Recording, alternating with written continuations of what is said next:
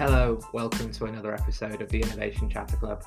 I thought it'd be good to do an episode on something that I don't really understand very well. In this case, we're talking about drugs.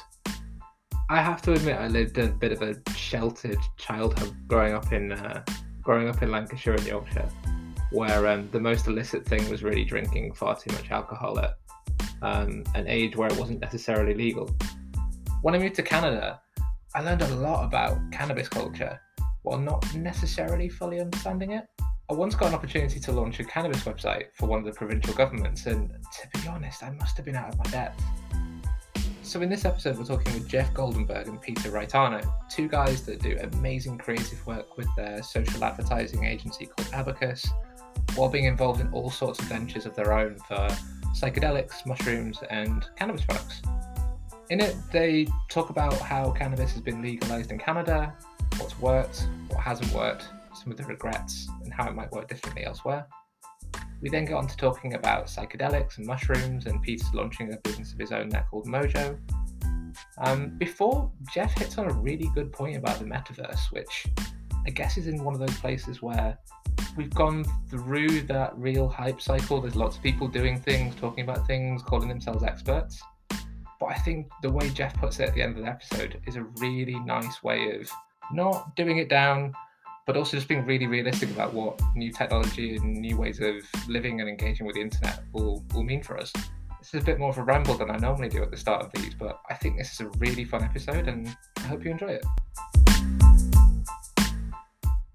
Thank you, gents, for doing this. I love how Jeff likes my post on LinkedIn, and I don't know anything about drugs, so I was like, we should do one of these on drugs. What was the post on LinkedIn? When I posted these other podcasts, being like, hey, I did a podcast, and Jeff's like one of those nice people that likes and shares it. So, one of those good individuals in the world. Not one of your incendiary posts on LinkedIn, then, just a happy nice Ian post. I know some people know, like Jeff's the happy nice guy. I'm just a jerk on LinkedIn. Not easy. I don't know if this is a compliment or not, but I wanted to do one of these on cannabis and psychedelics, and it's just a really interesting really interesting industry emerging. I don't know very much about this. I designed a cannabis retail website back in the day, but why is Canada this place where weed is a thing, cannabis is being legalized, and now we're starting to see it happen in all these other countries around the world? You two guys are building a little bit of an empire. How the hell has that happened? Well, Canada's always been a fairly liberal place. Cannabis, for one, has been tolerated for a very long time, more so in some places like BC and big cities like Toronto, but haven't really cared about it for a while. So I guess the timing was right. But then one of our major political parties made it a big part of their platform that they were going to be the ones to legalize it. And for better or worse, it's now legal as of 2018. So it's not a center for it's not a hub of cultural. It's more become a hub for corporate weed, because they've had to figure out how to build companies and grow weed within this uniquely regulated market. So I think just generally liberal opinions and policies towards weed made it fairly easy to switch over. Yeah, I would also add a lot of people look at it and kind of think it was relatively fast. I mean, it's always been there in Canadian culture. Medical cannabis was legal 20 years ago, so this has been a 20-year process to recreational. So it's by no means overnight, but yeah, BC is basically the Champagne region of cannabis worldwide. I mean, it's known for it. I remember I came over here when I was 20, and I was a heavy cannabis smoker in the UK. But in the UK, you weren't really getting quality stuff, twigs and pebbles and all sorts. But I consider myself an extremely heavy smoker from 16 to 25. And we were staying in Banff, and we picked up a little bit of weed, and I had one drag of this BC bud, and we were going to go out and hang out with these girls that were staying in our hostel as well. And me and my brother had one drag, and then we had to hide underneath our our bed sheets for the rest of the night, crying in anxiety. Like it's just like baked into, excuse the pun, Canadian culture, I think. Like the first time I had weed in Canada, I was like, what is this? It was like an out of body experience compared to like the stuff that you got as a teenager in Yorkshire, and it was like someone may as well have given me some damp tea. Yeah, all that really nasty like brown resin you used to get that you have to burn and then rub into the joints. It was bad times. We also had medical cannabis for like 4 or 5 years before rec. And 20 years. Oh yeah, I was thinking, sorry, more about the MMPR program, like the modern one, but you're right, it was there forever. But it had developed into a modern program where you got prescriptions from doctors and either took them to your pharmacy or took them directly to the growers. And that was done through e-commerce. And it's really funny. Like we had that system and I was a patient pretty early in that system. So I was used to like picking my LPs, sending them my prescription and then ordering through websites. And then the Ontario government or the federal government gets involved and they're going to figure out how to sell it. And they take all these years and spend all this money just to come back and do it through a website like they had at the beginning. I think it's really funny because they had a system, then they go and spend all this time and money and then come back to the system they already had. But a very small percentage of weed gets sold online. I think that's pretty interesting. I don't know why. Probably because there's still a novelty of going to the store and people don't know exactly what they want because the brands aren't that strong yet. So I guess people go in thinking that they need help or want to look around. I guess as the industry gets more and more mature, there will be more online, but there's also a ton of delivery. So maybe delivery will just fill that gap between retail and e-commerce. Like, is the person that's buying, is the market changing? I remember like when I was designing this website, it's for the Albertan government, we went out and did like customer interviews and we'd ask people like where they got their weed from. The best one was when a guy like banged on his condo adjoining wall and was like, Steve. And this guy comes around and was like, has weed. So he's like, why would I buy this from a website? I have my guy next door. I'm not doing this the legal way. But has the market changed in the past few years since it's been legalized? Or like people, I assume people still aren't always buying it legally, but I also assume a lot of people who previously weren't really consuming it have got into it.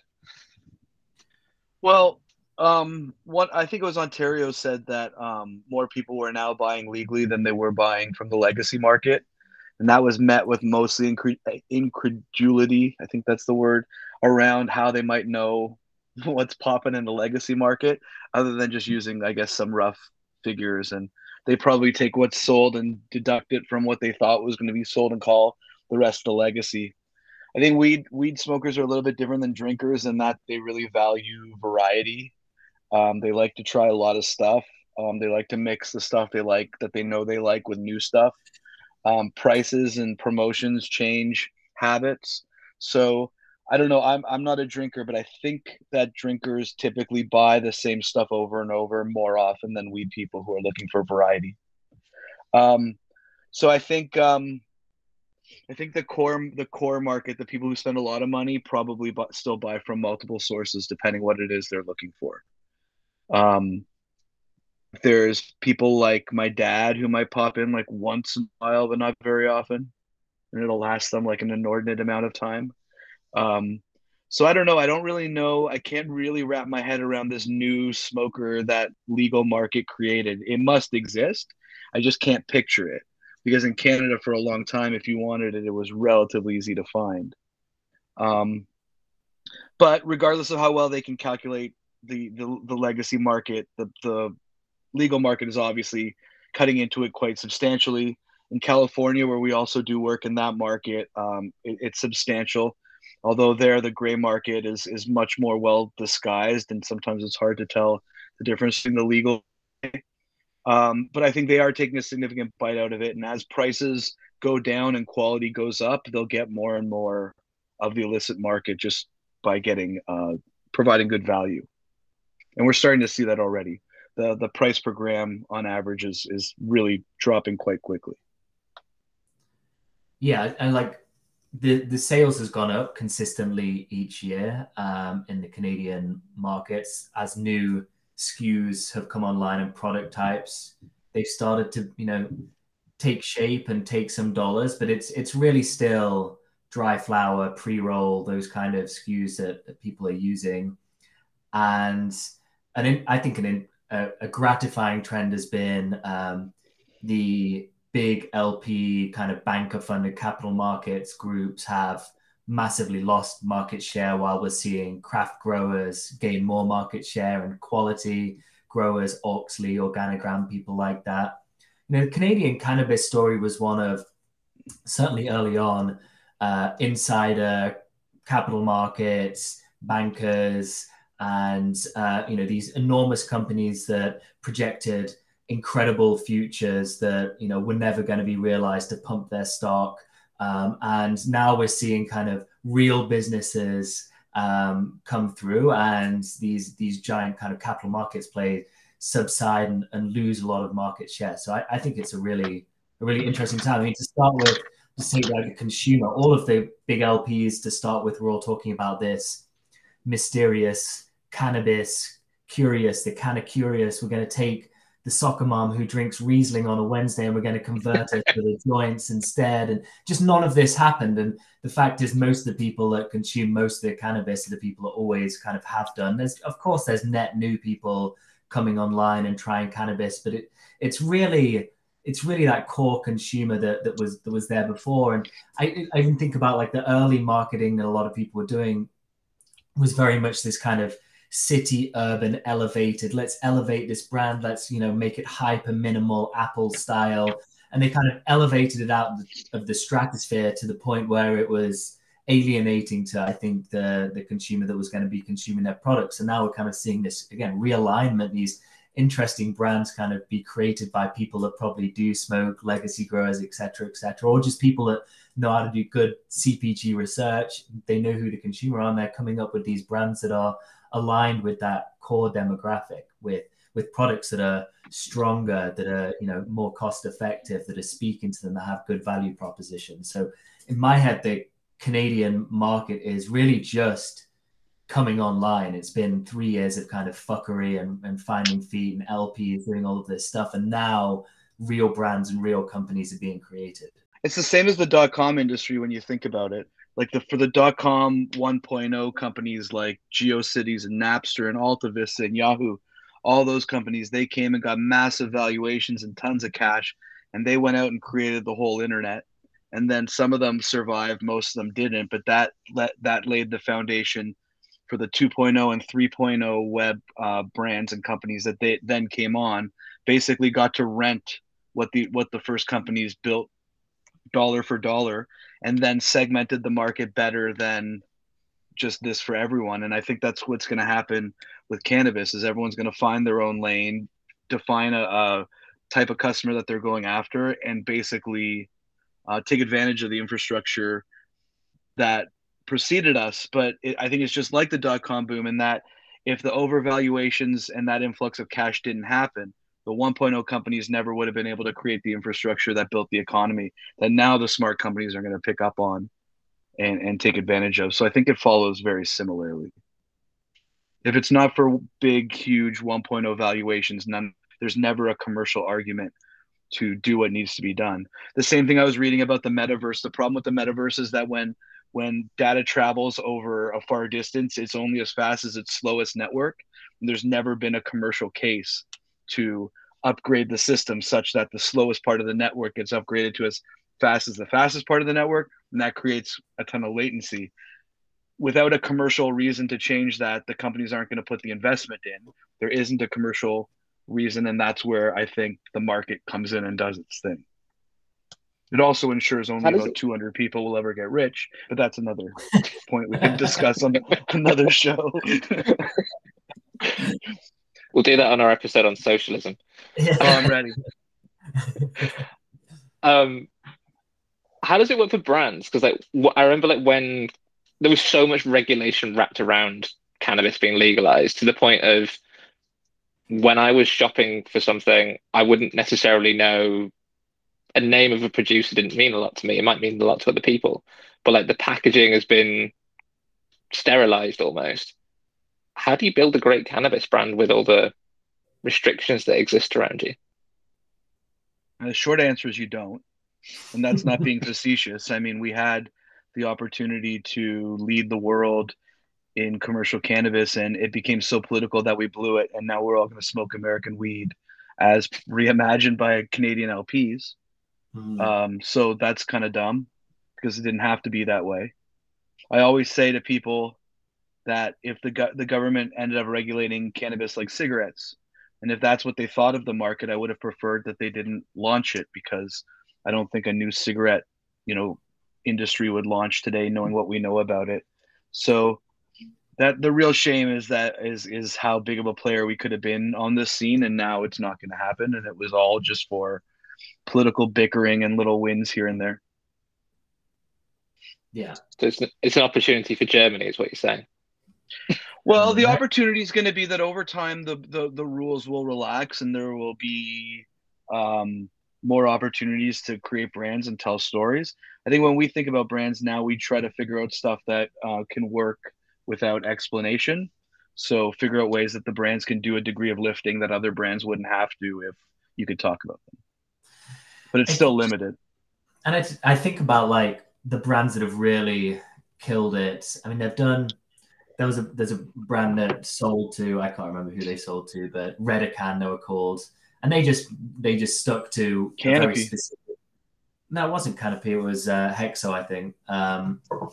But it was like $900 million sale. Anyway, they dominated, and they made like cheap, quality weed that was in cigarette form. These kind of little thins. They just became known as like the little thin, convenient, smokable cigarettes, and nothing else. And they just kind of hammered that, created that one SKU, and did really well from it. That's really what you could do or can do in the Canadian market. Of course, now we're seeing different things come online. People do care about the growers, and these interesting kind of niche products like shatter and things like that, and rosin. So we're starting to see a lot of that kind of quality come through. But you're right, you can't brand. It's very difficult to advertise digitally. You can't be on Facebook or Instagram. Really, very limited what you can do or speak to. So there's pick a form factor, try and dominate it, do something interesting, have a quality product. But in the US, it is obviously very different. Like, you can brand, you can do a whole bunch of things state by state. And I would assume Germany would go down that route as well. I think people are going to look at Canada and kind of pick up on those lessons learned, that we basically kneecapped ourselves. We could have been a global player, could have been a contender, and we're forever going to be a localized market now in Canada. It's an unfortunately Canadian story that plays out again and again and again, no matter what the industry. Mm-hmm.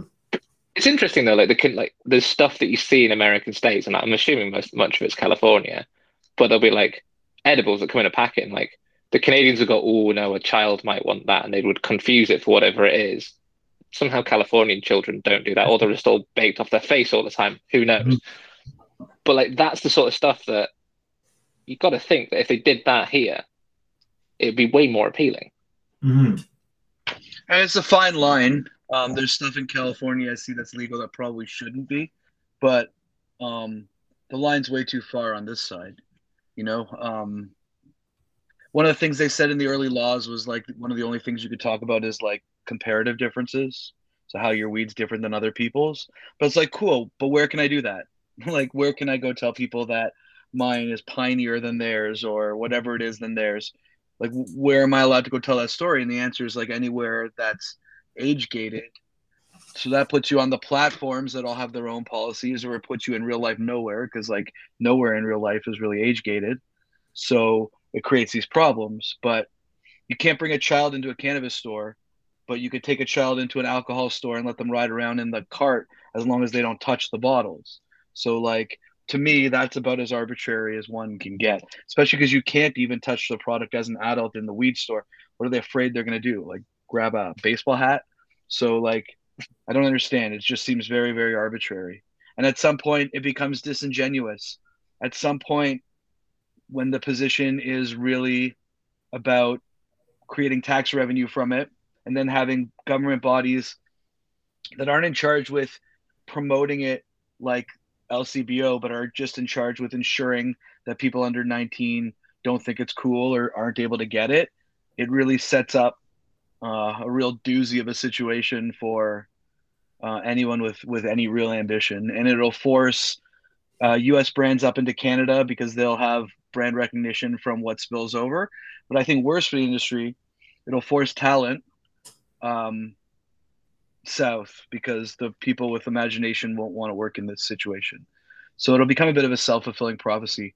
Right now, they don't want kids to be able to look into the store, so all the stores have to have blocks or something in front of it, but that's actually making it really unsafe because people can go in and rob them and no one from the street can see that there's anything going on. So it's like just little stories like that just blow my mind. And the 800-pound gorilla is that this isn't as dangerous as drinking. Well, this is the debate that's going on in the UK. There was a report released from some group scared of the fact that it's going to eventually be legalized, and they were talking about exposure to children. I just don't understand the argument. We have a ton of things that you can buy in stores that would be detrimental to children. Aspirin. I get the argument that you're dressing it up as a gummy or a chocolate, but there's responsible adult usage and and ways of treating substances are potentially damaging. We've seen from various different markets different ways of restricting access for children, a variety of different types of products, and kids are still getting this stuff just illegally and non-regulated on the streets from 14 to 19, I would imagine. So it's better to legalize it and restrict access and regulate access and improve quality. There's no argument. Yeah, why is there no child resistant on a bourbon bottle? Yeah, I mean, I guess the only argument we would all just leave that sitting for a minute. We would all just be like, and then we'd pick it up. That's alcohol's clearly more dangerous, but I guess the argument would be, back to Ian's original point, is if you made it into a kid's gummy, then they would be more likely to eat it than reach for the bourbon bottle. But I don't know. I've got a 1-year-old crawling around and they want to reach for everything. Takes after his dad. I mean, I drank my parents' alcohol when I was 13. Same. I think that was around the age where I started getting curious. And no one locks that stuff up. And it's all ha ha ha when your kid gets into it. Like, no one wants to send you to jail. And like, why? It's just time. But remember, when alcohol became legal again after Prohibition, and they were going to bring weed back, it was the alcohol people that kept weed out because they didn't want a competitor. And on the hemp side, cotton didn't want a competitor to what they had going on. So there's also this lobby side to it that's really nasty. And everywhere where weed has become legal, the beer and alcohol market have shrunk. So that's a big part about how people with power lobby governments to ensure that other things get treated differently. It's really interesting as like a trust thing. It's kind of sad that like because they've regulated it so hard, when you are going to go buy something, it's more trustworthy to knock on the partition between apartments and be like, Steve, what have you got? Because I trust Steve more than I do the government. Yeah. Or the brand that's in white in tiny lettering on a really ugly piece of blue plastic. It's just classic. It speaks to classic government interference to me. Like there was this ecosystem of people growing and selling weed responsibly. We're not seeing massive people dying en masse and having all sorts of problems. The government gets involved and makes it expensive. They irradiate it because they want it to have to be safer. They make people buy $1 million safes, so only the companies that could afford to have $1 million safe could end up growing this. So it's all of their buddies. Like everything the government did made it worse. Of course, it's a win that we got it over the line and made it legal, but they made a terrible industry out of it. The government also makes more than all the other partners combined. Yeah, I don't know if that's the same with gasoline. Like I know the taxes are huge, but the market is almost created for the tax base to have the government tell us that it's dangerous. Mm-hmm. They're legalizing a product so they can then regulate it. There's an interesting booze analogy there, because booze in the UK, beer got weaker and weaker and weaker because the government taxed higher strength beer. So go and get a pint in the UK, basically since the 1950s, it's 3.8%. It's basically drinking nice malty hoppy water. It takes a lot to get you pissed. almost that approach. I think that approach originally started because of rationing after World War II, because they didn't actually have any ingredients to make beer with. But like, almost if you taxed cannabis based upon its potency, might be an interesting and safer way of helping people get into it or managing it. I don't know. Might be talking It's shite. tough because the higher the THC, the more stuff sells. Historically, the price and the THC have been related. Reitano sold high THC for way less than other people, so they got really popular. But now it's like the only sort of quality signal. So it's a tricky one. I think it would make good weed really expensive, which would drive people back to legacy. Just knowing that most people are buying at the top of the THC spectrum. In fact, like the Ontario government doesn't even want to buy weed that isn't 20% or higher. They don't think it'll sell well. Problem is that's that's continuing to condition the market that THC percent's all that matters, which isn't the truth. So it's tricky. I saw in someone the other day and they were buying like gummies and they were saying that they had like something that just like having no impact on them. And then like their friend had like given them something like, hey, do you want a gummy? He went, yeah, sure, I'd love one. Had it. Completely fucked. Because he got so used to whatever they were allowed to sell in the store that when he'd had something that someone had given him, he was like, done. Yeah, and not just that, like an entire pack of gummies can only total 10 milligrams THC. But if it's a gel cap, it can be unlimited. You can put in as much as you want, up to like 1,000 milligrams, something crazy. So like that's so arbitrary. Why one edible form factor has to be capped and the other doesn't? So it's a weird thing. Like it's almost like so many rules that then contradict each other, just cause for confusion. In the end, they make it worse than anyone ever. The unintended consequences. It's just worse. At the end of the day, when the political heat turns down, I just imagine that it'll become more rational. And it is awesome that you can get it anywhere in the country you are. You can carry it on planes. No one can bother you with it. The prices are coming down. The quality's going up. Health Canada does keep a lot of bad stuff out of it. For example, there's stuff you could do to grow tomatoes and cucumbers that you can't do to grow cannabis because it's not good for you if it's lit and inhaled. The people who are growing illegally don't care. Like they'll put those things in to increase yield and decrease their cost, and it's not good for you. So there is a benefit to it. I don't want to just be taking a huge dump on the industry. It's just like I look at what could have been really rationally, and it's just a shame because it's like there's no brand affinity now. You know, I think OCS stopped taking new entrants because there was no brand affinity being formed, but that wasn't a nature of the number of brands available. That was the nature of their inability to tell people what they're up to. Yeah. So it'll get better though. I bet you when we're talking in 2028 and it's been 10 years, there will be a lot of different. I'll set a reminder for that now. Yeah. Totally. Can we talk about psychedelics? Because like mushrooms are a world that I don't understand. Like again, I don't know if I lived a sheltered like life growing up in Yorkshire, and actually down in Derbyshire, it was like they were way more cool than us. But they grow in cow poo, so I would think that maybe you would have stumbled on one at some point. You know, like growing up, I mean, I think we're around the same age. They were legal for a period of time. So we used to go into a store called Salamanders. It was the local head shop in Derby, and you could buy these little plastic boxes with pretty decent dose of mushrooms. And it was I don't know what it weighed, but it would make us trip for 8-9 hours, and we'd go off into the woods and take that as 16, 17-year-olds. And they closed that loophole, I think when I was around 20, 22, something like that. But for a brief period, it was legal, and now they're rescheduled. But no, it's exciting times. I mean,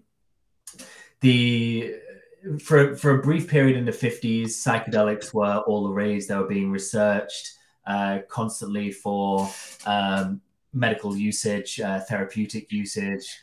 Tim Leary and people like that, Ram Dass, they were all part of the Harvard Psychedelics Club, and they did all of the early research on psychedelics and what they could do from a therapeutic standpoint. And then Nixon's war on drugs came about. He shut all of that stuff down, probably because it was just too close to, there was a big Venn diagram with the hippie movement and anti-war and kind of taking acid, and that was basically the same circle. And so he shut that down.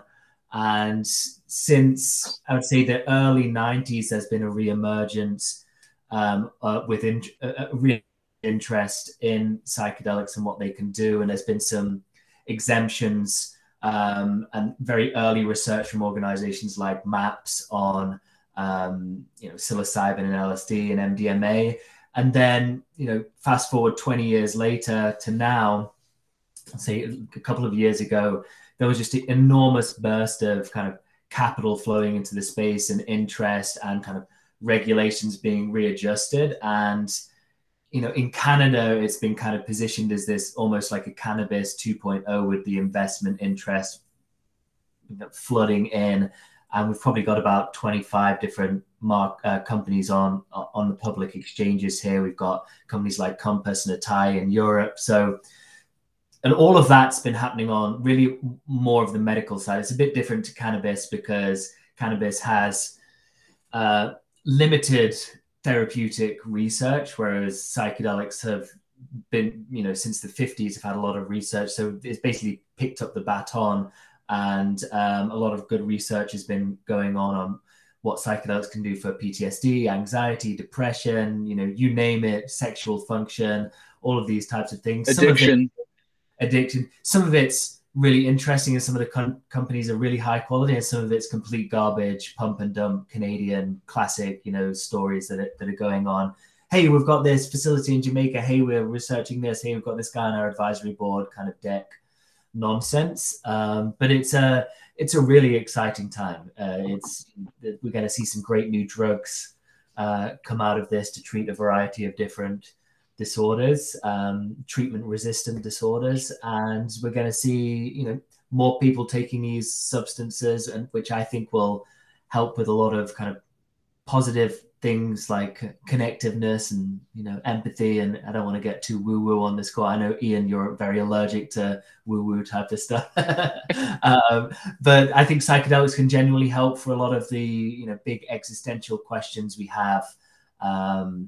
Meaning of life type stuff. And so, that's where we're at. We're seeing regulatory change. We're seeing a lot of capital flow into the space. Washington, California, Oregon are all tabling kind of adult use initiatives. So it won't just be medical, people will hopefully have the right to use these substances for whatever reason in short order. So I don't need to get upset about me being like woo woo and stuff. Like the most dangerous drug we have at the moment is like this thing. Exactly. I agree. I'm totally addicted to that device, and I'm far more worried about what that does to my brain than anything else. I agree. I brought this up on a call I was on with this coach/therapist guy that I was out doing a roundtable with, and I was like, "What is everyone else doing for this?" And he recommended Vipassana, which I'm sure works, but is a big commitment. It's 10 days silent retreat by yourself in a cabin. I don't think many people have got time for that just yet. But yeah, it's. What's the first thing you'll do when you get back is check your phone? I know. I was talking to when people a guy about who'd done one of those I know a few people have done them, but one guy was like, I went and did one of these 10-day silent retreats, piece of cake. He walked through it. He's like, that was great. I could totally do that again. He went home, was really excited to see his family, and his family weren't there. And he just fucking broke down because he was like, all I've thought about for 10 days is seeing them, and they aren't here. What the fuck? And then the other guy was telling me he went through it. This other guy was telling me he went through it, and he was like, yeah, it was really hard. Like day 3, day 4, I was ready to be like, fuck this, I'm so done. And apparently there was a guy who'd done it before, and he came back to come do it. And they don't give you a lot of food in the evenings, and he got given a little bit. They even gave him some cakes on day 3, and he just ate cake after cake after cake. And after he'd eaten the plate of cakes, was like, I'm going home. Yeah, it's. I've heard you need actual proper reintegration after that 10 days. Your senses are so refined, and you're so kind of sensitive. And I'll try it one day, but not today. I've not got the mental strength for it right now. Next time someone's bugging you about the metaverse or that the metaverse doesn't exist, when they're not looking, hide their phone and watch what happens when they're staring down the barrel of just a physical universe. It's a great experiment. On the metaverse point, I know we spent hours to talk about drugs, but I think metaverse is interesting. But I'm one of those people that like to say the metaverse is bollocks. Not because I don't believe in it, but because anybody who really wants, like anyone who's sort of like doing anything that seems to get any noise, it's like, look how I replicated this thing in the real world. Like we all saw the Walmart thing last week. But it's just awful. I almost feel like we should get people who are involved in like talking about the metaverse and give them a shitload of drugs and then be like, go make something interesting. The ones that will probably already have the drugs, so you're probably cool there. I don't know. I'm just interested in people's split attention between the physical and the digital. That's all. I don't know that it has to be something. I just find it really fascinating that like our life, our digital representative of our life is in a lot of cases more important to us than our physical. And I just think what that means is we just have a technology problem. We're interfacing with the digital world through our phones, like you said, and at some point we won't. So I think it's that at some point when we won't deal with the internet through our phones, and there will be something that's more natural and less ridiculous as living through your phone, that like it'll just open up possibilities where your digital life and your physical life are a little more integrated than they are right now. But right now, I feel they're very mentally integrated, and I think that's the big hurdle for society. I think it's the mental integration that proves that we could then build technology that's faster. I think we've already accepted it, is what I'm trying to say. I think we've already accepted this splitness. It took iPhone 10 years to get rid of the home button, not because they couldn't get rid of the home button, but because people weren't ready for there not to be a home button. And it took conditioning. I feel like we're conditioned to live in both worlds. We'll go, we'll watch concerts online. We think NFTs are valuable. We know after COVID that you can add value without being physically present. So all those big things are changing that no one would disagree about. And it's going to impact how we interact with the internet. That's all. It's not scary. It's not fucking weird or anything. So when I'm thinking about a progressive client who has younger audience, the natural question I ask is like, in addition to all this physical world stuff that we're thinking about, is there anything that they can do interesting to meet people where they're living digitally the same way they want to meet people where they're living physically? I don't think that that's that controversial. If you were old enough to have like a really rudimentary video game system like in television or something, and you compare it to like what we have now, it's not that much bigger of a jump than like what we'll need to do to get, we'll just need to get out. The phone has to go away. It has to become more ubiquitous, and then everything will rock and roll. But what's the big deal? I think the big deal is when people's virtual lives get objectively better than their physical lives, you're going to have more of a Ready Player One scene where it's more fulfilling for someone to live their life digitally than physically. But the 100-year from now question is that a bad thing? Like, is it better for 1 billion people to live poor and have terrible like lives when they could have better digital lives? I'm not going to touch on that one now, but it's certainly not an easy yes or no answer. So I don't know. I think it's going to be very different. 3 minutes of you speaking, Jeff, is like more enlightening than a whole day's worth lost in the Twitter and LinkedIn guff. It's far too easy. Well, I can't really make money off something that's going to happen in 20 years from now. So I have to be thinking about what's going to happen sooner than that.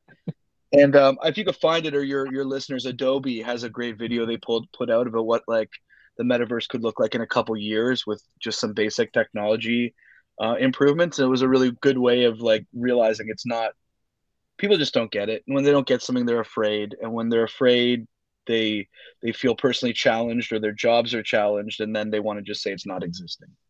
But I remember when everyone said, like, you won't buy this on a phone, or you won't buy that on a phone, or you won't buy this on a phone. And now we'll buy a car on the phone and insurance on our phone. So they were wrong about that.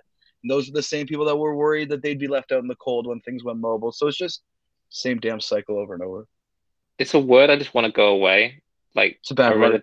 I read a McKinsey trends deck, and I don't know why I read it, but it was talking about like how phygital was a trend for like 2022. I'm like, if anyone used that word in front, like to my face, I would punch them in the head. And I am not a violent person. If anyone tried to use the word phygital to me, and this is a good warning to anyone out there, I will punch them in the head. That is an irresponsible adult word to use. But it's not a word, and B, like the whole concept of like, since I was I don't even know what year it was. It's so long ago I can't remember, where you would go into a shop and look at the price of something on your phone, or like I go look at the sizing of whatever I bought previously, and like rather than having to try it on the store, or I'll get to the point of purchase on my phone, online, and I will go and just touch the thing, or I'll ask someone like what their Tesla's like to drive or whatever. Like, it's this idea of like management consultants can't get out of their heads of like the world only exists in one linear happy path. I don't know. Maybe we just need to like make McKinsey people take drugs. I'm sure they do enough cocaine. That couldn't hurt. That couldn't hurt. I think it's like I think about mobile internet. People don't talk about being on the mobile internet. They will not talk about being in the metaverse. They will interact with their digital lives in a more seamless way to how they live. That's all it is. It's not like, oh yeah, no, I checked out some insurance prices on the mobile internet the other day. Like, you don't talk about that. Or you don't say Facebook, oh no, they're going to be the mobile internet. No, they're like a pretty popular destination on the mobile internet, but they can't by definition be the mobile internet. And it's just like, I find that is a good way to bring it back to real. Just substitute mobile internet for metaverse. It's amazing. I'm definitely stealing that. It's got me. As soon as you say mobile internet, it makes me start thinking about to like WAP phones. Yeah, do you remember that? So that was a way to view websites on the internet when the technology and the bandwidth wasn't there. What we're doing now on the metaverse is the same thing. We don't have the bandwidth, we don't have the technology, so we proxy on it through our phones. That's not how it's going to be when we do. That's a really good example. I hadn't thought of WAP in a while. I still remember like when like 3 became a network in the UK, and like I got my first 3 phone, and like you were watching like football highlights in like the most grainy quality on some sort of folding brick, and I thought that was the best. I thought it was like a revelation. I was getting to watch like the ball takes up about 6 pixels, and I was getting to see it a few hours before it was on like the terrestrial TV highlights. Funny. Fuck, I feel old now. Yeah, just wait. Just wait. I don't think this next 5 years is going to be good on us. Gents, I really appreciate you doing this. Normally the way I wrap these up is asking people about like what they've seen recently that's really excited them, or like, given this is the first one they've ever recorded in 2022, what are you really excited about heading into this year? And don't give me New Year's resolutions about being better people and eating healthy. Jeff? No, I don't have anything. I want to promote, like, go take a walk. It's good for you. You'll have a lot of good ideas, and everything will be waiting for you when you get home. So I'd like to promote walks. Nice. You could have a perfect. I laid you up to plug your own business, and you told people to go for a walk. But I told you we got to build businesses that plug themselves because we can't advertise. So now I can sit back and promote walks. How about you, Pete? Anything in gummy form you'd like to tell us about? I'll do one non-product and then product. I have been doing a lot of saunering and cold plunges that I highly recommend everyone try. There's a place opening up called Othership on King, I think. Not affiliated with them, but I know they're doing this type of stuff, and it's amazing. I really get a lot from it. And then on the product side, we have our product Mojo, which you can find at mojo.shop. It ships to the US and Canada, and essentially it's a gummy that pharmacologically mimics the benefits of taking a microdose without any of the psilocybin. So it's fully legal. It gives you some energy, focus, calm, and helps with productivity and general creativity. So there's a code, welcome20, that you can use to get 20% off your first order. There we go. How's that for a plug? That's great, because I'm actually just going to go buy that now, because I didn't, because I'm in the States at the moment, I didn't realize I could get that here, and now you've just sold it to me. So thank you. Well, give him the good promo code after. Yeah. I'll hold you to that. Yeah. The sauna thing's amazing. I spent a month in Quebec City, and like it was a time when like no tourists were there, and there's like a sauna spa, like Finnish Scandinavian thing there, and it was like $40 to go on a weekday evening. I was there every week. It was awesome. Yeah, man. It's honestly more of that in Quebec City. There's one in Montreal called Bota or something as well that I really want to check out. There's like an old tanker that's moored whatever that river is going through Montreal, and they've made it into a sauna cold experience. It looks amazing. Oh, I rode my bike past that. It looked quite cool. It's not huge, but it looked pretty cool. Yeah, the one in Quebec's like right on the river. It's awesome.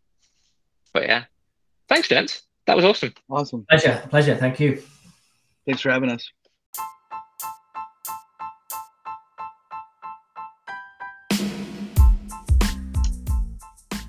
Thank you so much for listening. We'll be back very soon.